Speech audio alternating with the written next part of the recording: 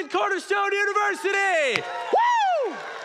That gets me fired up. I have been waiting 2 years to say that. They finally gave me a microphone up here. I don't know why, but we're going to roll with it, and we're going to have a ton of fun this morning. I'm going to try to bring the energy, and I ask that you bring the same back to me. Is that fair? Yeah. Absolutely. As Tate said, I am the RD of the one and only Quincer Hall right over there. Let's hear it for Quincer. Yeah, all my Q boys out there. And I'm also the assistant coach of the wrestling team, so I see a couple. There we go. Big Joe Lashway over there. And so I love the student body here at Cornerstone University. Looking out at all of you, you all look beautiful today. I'm so happy that you're here. This is truly one of the greatest joys that I have in life. But I have a very special place in my heart for the Q boys, right? And to my group from last year, those of you who are here, I love you dearly. Thank you for giving me maybe one of the best experiences I've ever had in my life of being able to walk with you all of last year. That was just an incredible year. So thank you from the bottom of my heart. And to this year's Q Boys, I love you all dearly, and we're just getting started. We've got a whole nother semester left to go. Lots of exciting things in store. Welcome back from Thanksgiving break. I hope that it was restful, but I want you to raise your hands and be totally honest with yourself. If you found it restful and you feel rejuvenated and you are ready to go and attack the last 3 weeks of the semester, raise your hands. All right, that's a pretty good number right there. All right, and now raise your hand if you are absolutely dreading the next 2 weeks and you're ready to be done and you're like, I did not want to come back. Yeah, all right, see, there you go. There's a little more realistic. So if the person next to you or you yourself said, nah, fam, I'm not about it, then I want you to turn to them and say, hey, bro, or hey, girl, or what up, queen, and say, fix your attitude. Today is the best day ever.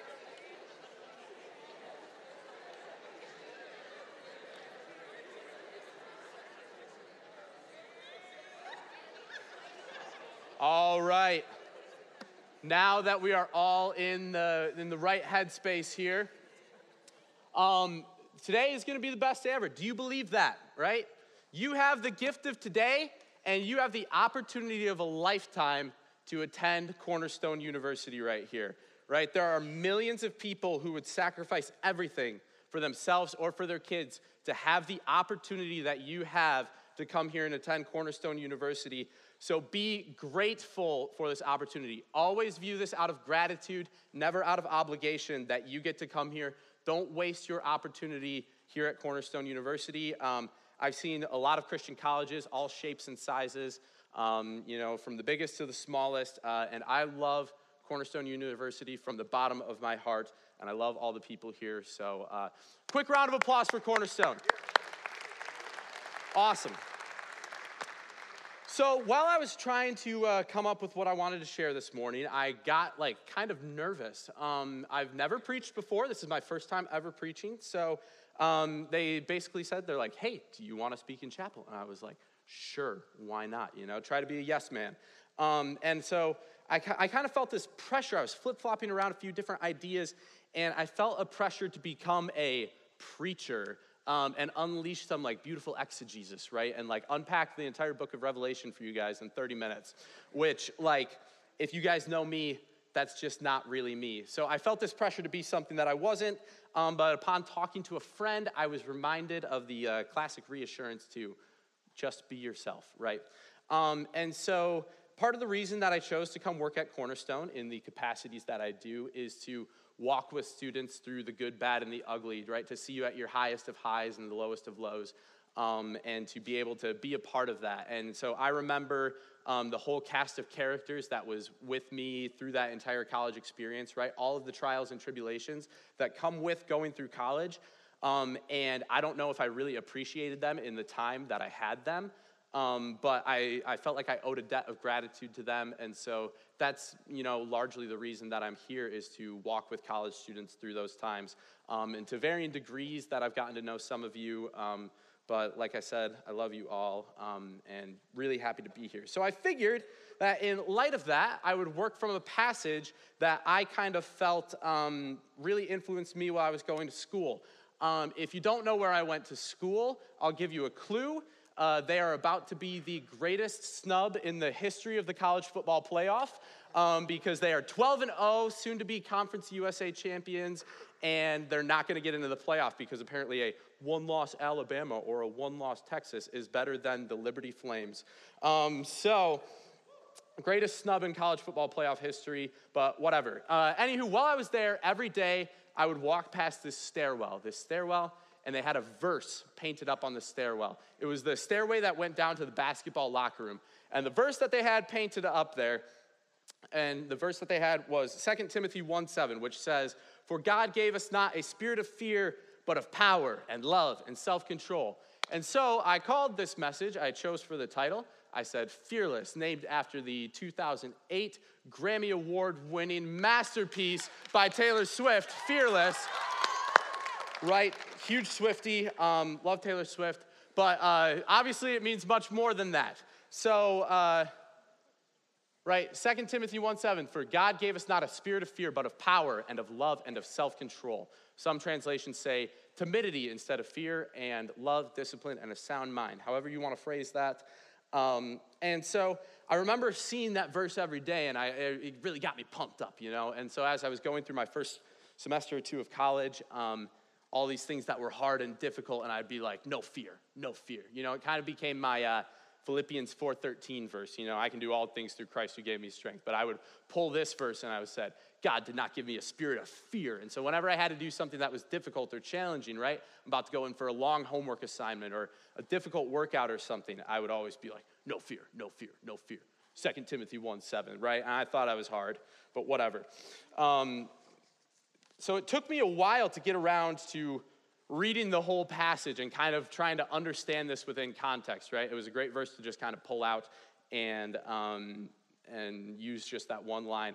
But in understanding the context of it, there's a much larger calling than difficult homework assignments or difficult workouts, right? The calling is much, much larger than that. So I'll read to you what the passage says. We'll talk about it for a little bit. So here we go. 2 Timothy 1:1-7. Paul, an apostle of Christ Jesus, by the will of God, according to the promise of the life that is in Christ Jesus. To Timothy, my beloved child, grace, mercy, and peace from God the Father and Christ Jesus our Lord. I thank God whom I serve, as did my ancestors, with a clear conscience, as I remember you constantly in my prayers night and day. As I remember your tears, I long to see you, that I may be filled with joy. I am reminded of your sincere faith, a faith that dwelt first in your grandmother Lois and your mother Eunice, and now, I am sure, dwells in you as well. For this reason, I remind you to fan into flame the gift of God, which is in you through the laying on of my hands. For God gave us a spirit not of fear, but of power and of love and of self-control. So, to set the stage, 1 and 2 Timothy are letters written by Paul the Apostle to Timothy. Timothy was a younger church leader, and Paul and Timothy had sort of a mentor and mentee relationship. And so Timothy went around preaching the gospel of Christ under the guidance of Paul. And so in the opening greeting here, right, we can see the intense love of Paul for Timothy when he says,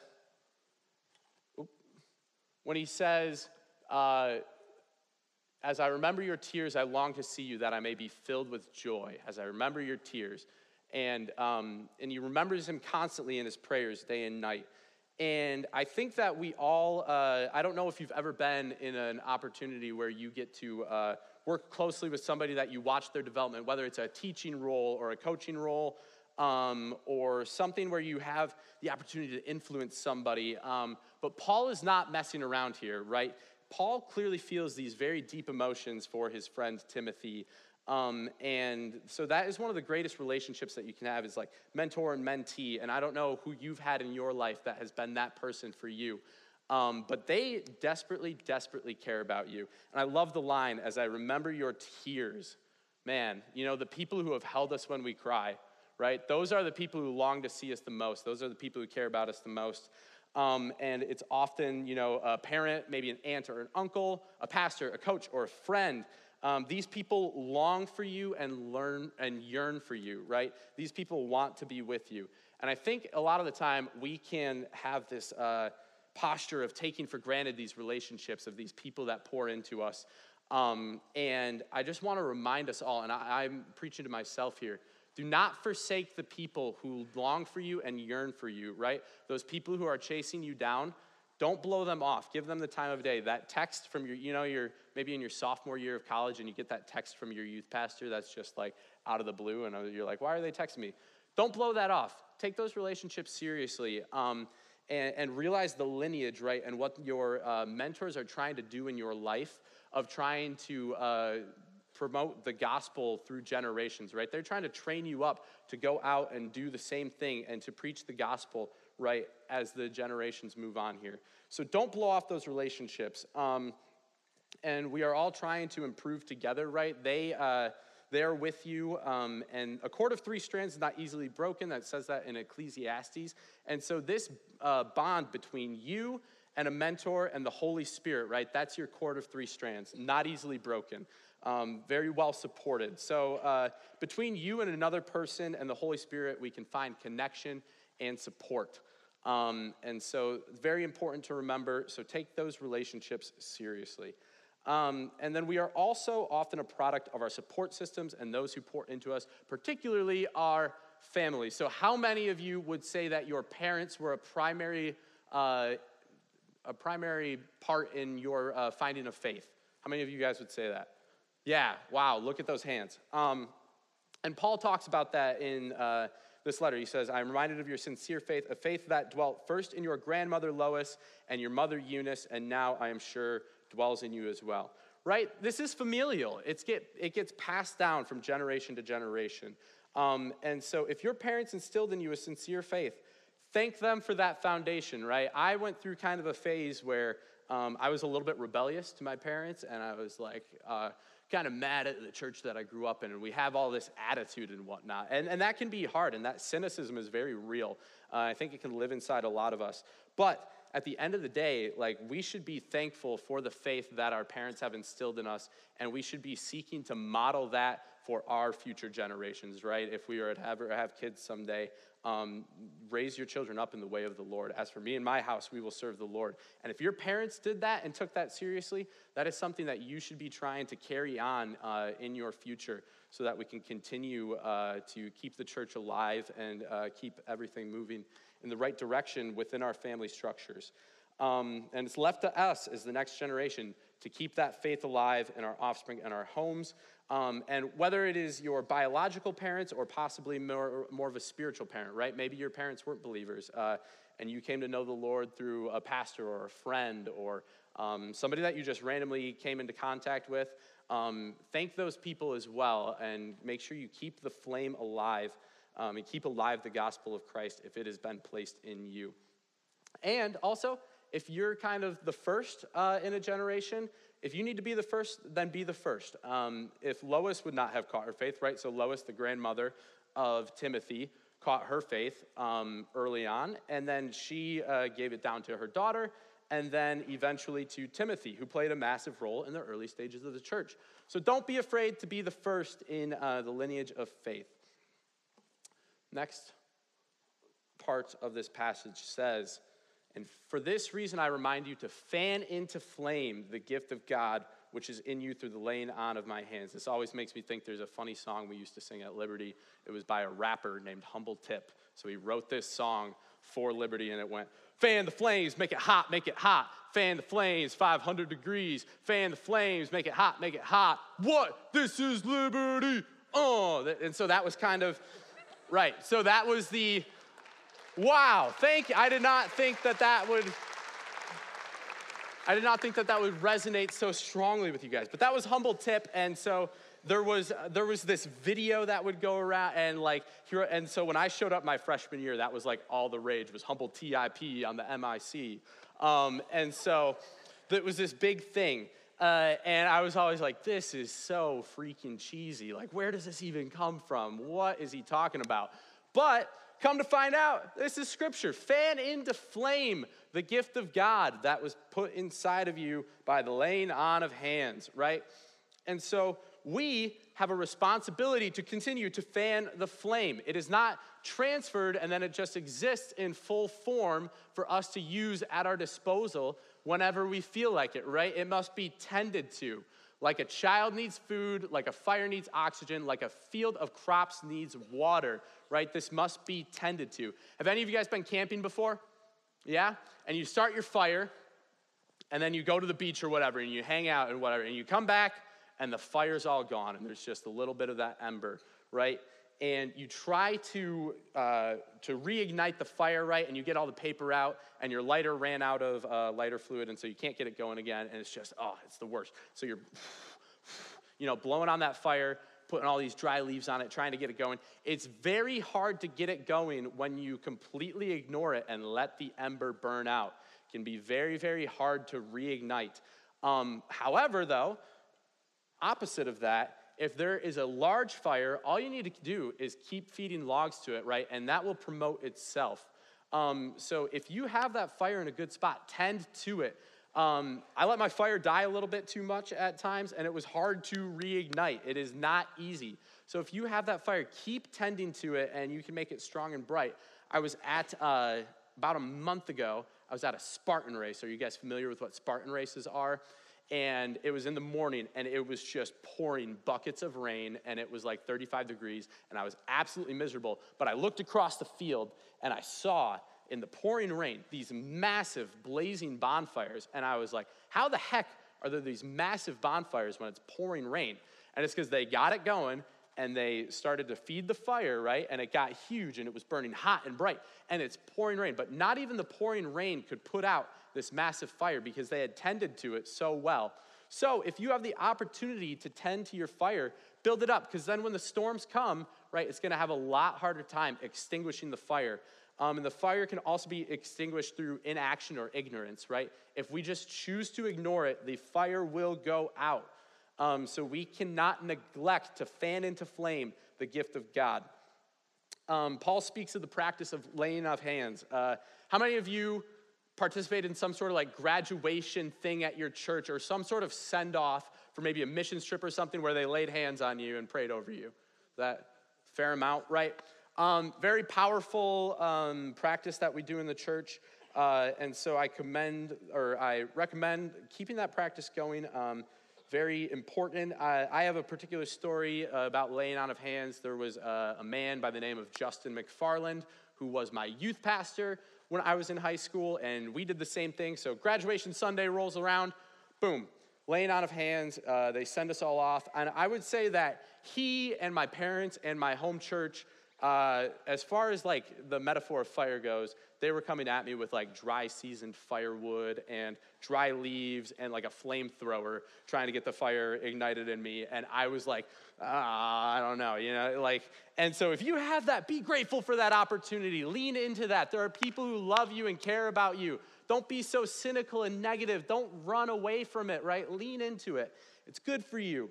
But that flame was instilled in me, and they stoked it up so bright that I had a hard time, despite my best efforts, right, it kept burning. So I thank them for that.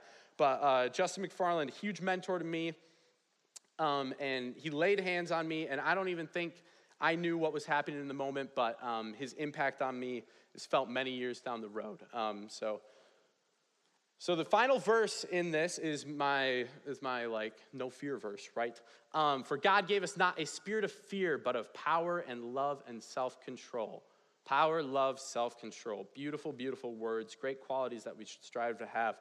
And so in this context, though, Paul is really talking to Timothy about the call to evangelize the next generation, basically within the homes or within close-knit groups, basically mentoring the next generation.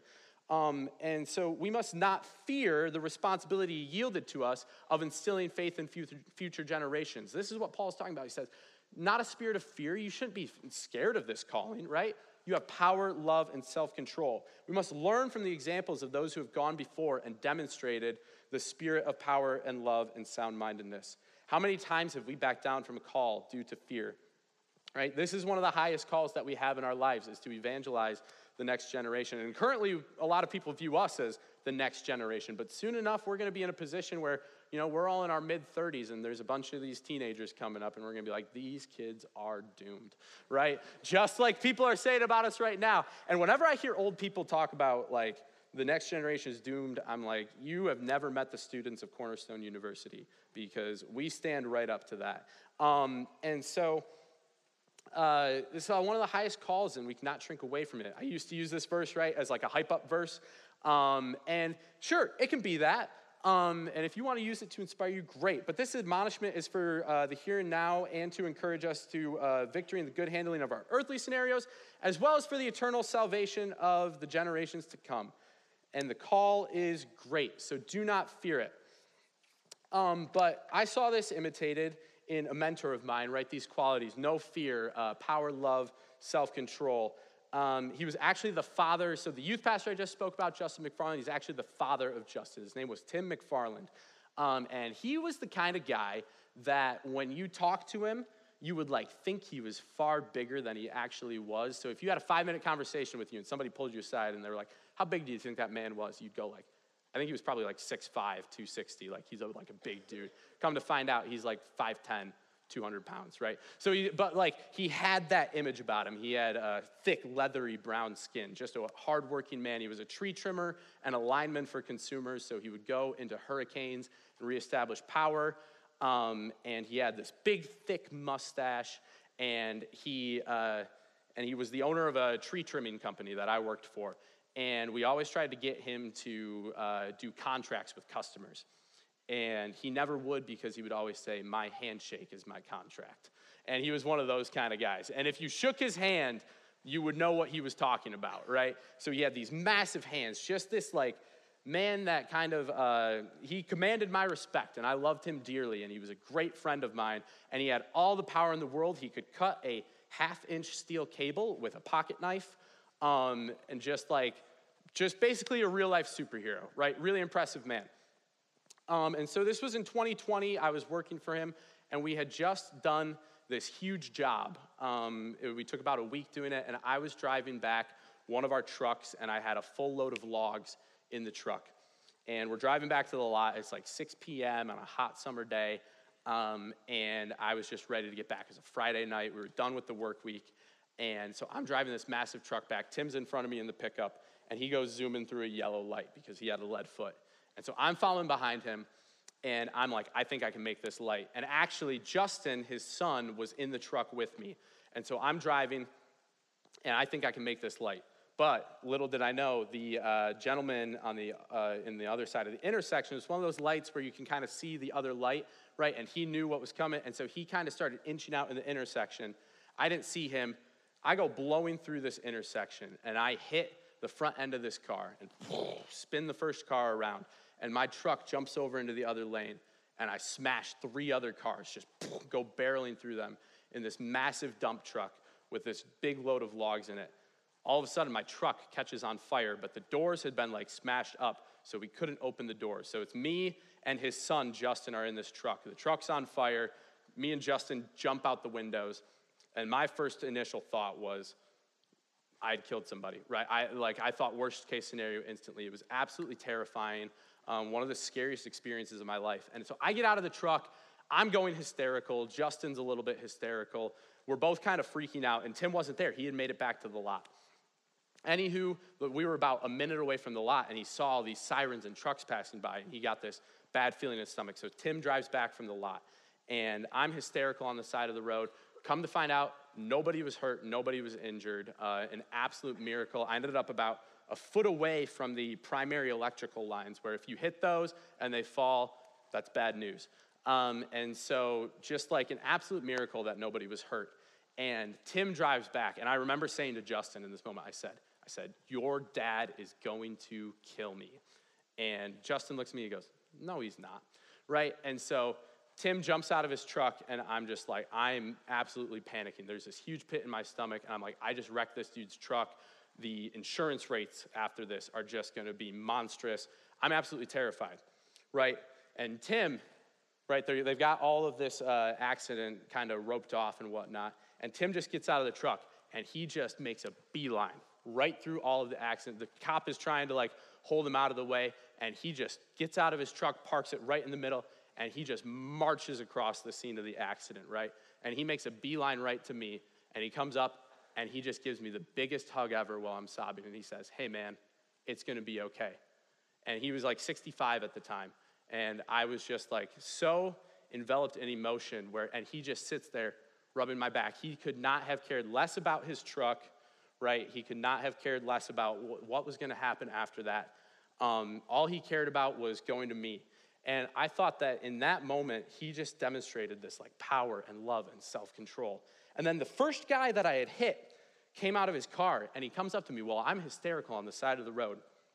And Tim had this little red hatchet that he had carried over from the truck. I don't know why he had this hatchet, but he had a hatchet. And the first guy that I hit came over to me and he comes in and he leans in while me and Tim are talking and he goes, "Hey buddy, just want you to know, my light was green." And I was like, okay. And Tim turns around with his hatchet and he starts walking up to him and he says, "You better learn to look both ways, buddy, before I take you out," right? And starts yelling at this guy. And you should have seen the fear in this man's eyes when he turned around and he ran right back to his truck. And I thought, man, that's power right there, right? He comes to me with love and he holds me when I needed him. And then he responded with power to chase that man away. And he knew exactly when to do both of those, which is self-control, right? He had power and he had love and he had the self-control to know, right? But that's just the example of an earthly father figure or an earthly mentor, right? How much more does our Heavenly Father care for us, right? How much more does our Heavenly Father chase off people who come and try to tell us lies about ourselves when we're at our lowest already, right? Our Heavenly Father chases them away with a little red hatchet, right? And he'll march right through the scene of the accident and come to you. When you think that you've messed everything up and that you've screwed everything up and you're like, there's no way I can be forgiven, right? God shows up to the scene of the accident, pulls up his truck, opens the door, and he marches across the scene of the accident straight to you, and he grabs you and he holds you and says, "It's gonna be okay." Then he chases off your enemy, right? And then, so that was a Friday. I show up Monday, back for work, right? Pull up, Tim's there, and I'm like, all right, the last thing I want to do is drive. But you know what? It's 8 o'clock in the morning. I get out of my car. Tim looks at me and he says, "Get in the truck, you're driving." And I said, oh no. And so he has me drive the big dump truck literally 2 days after I had that accident. And sometimes that's what God says to us, right? We think that we've messed it all up and we get back and God says, "Hey, listen, you got to get back in the truck, you know? And you just have to keep driving." And Tim had that belief and that confidence in me. We went on that year to end up crushing our yearly sales records, right? It was a great year, but that experience was pretty crazy. 8 months later, my friend Tim, my mentor, died suddenly from a heart attack, passed away. Absolutely crushing blow to me. I remember hearing that news, and I was just an absolute mess, just curled up on my floor crying.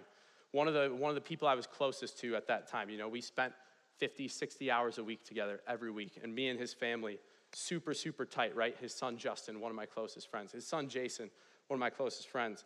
And he passed away, and he owned this business, and we had no idea what to do, right?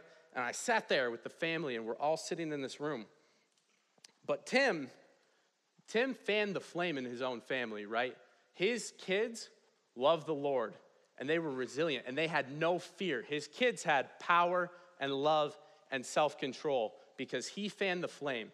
And so I'm sitting there with the family, and despite our grief, we were thinking, what do we do with this business, right? How on earth do we overcome this hardship? And we had suitors trying to buy the business for lowball offers and this, that, and the other thing. And the family, just a model of resiliency and absolutely no fear. And they said, it was basically the same attitude that Tim had with me. They were like, well, I guess we just got to get back in the truck and be resilient. And then my brother came and actually moved home to come and work with us. And my brother, another man, no fear, just power, love, and self-control, right? 2 years down the road, my brother ends up buying the company from the McFarland family, and here we are. And so it's really been kind of a beautiful, redemptive situation. I still work with all of the family, but fanning the flame. Tim was a man who fanned the flame, right, and carried it on his own family. a dear friend and a mentor of mine. And he had no fear inside of him, just no fear. And because fear will cause you to worship earthly things, but love and power and self-control, that'll cause you to focus on the things above, the things that really matter. And when my brother always talks about the analogy of there's a cup, right? And when a cup is just sitting there, you can't tell what's inside of the cup. You have no idea. But if somebody comes along and boom, starts shaking the cup, you instantly see what's inside of it. And when Tim was shaken, right, you instantly saw what was inside of him. A lot of people, when they're shaken, they respond in fear, right? They get defensive, and they start doubting themselves, and they crumble. But when he was shaken, he responded with power and with love and with self-control. And all of the mentors I've had in my life, right, they respond with power, love, and self-control. And so how are we going to be that, right? When we get in those situations and our cup is starting to be shaken, and we have these people in life who are counting on us, and we have the church, in more or less, counting on us to carry on this tradition, right, and fan the flame and keep the faith alive. When we're shaken, what is going to come out, right? Are we going to be fearful? Are we going to be cowardly? No. We're going to have power, love, and self-control. I love you guys dearly. We're going to pray it out, and then you're going to be dismissed. Lord, thank you for this time that we've had together. Thank you for this student body, and for all of the giftings that you've given them, and for the abilities and the unique special talents and all of their individual stories and how they're going to go out past this place and impact the world for you.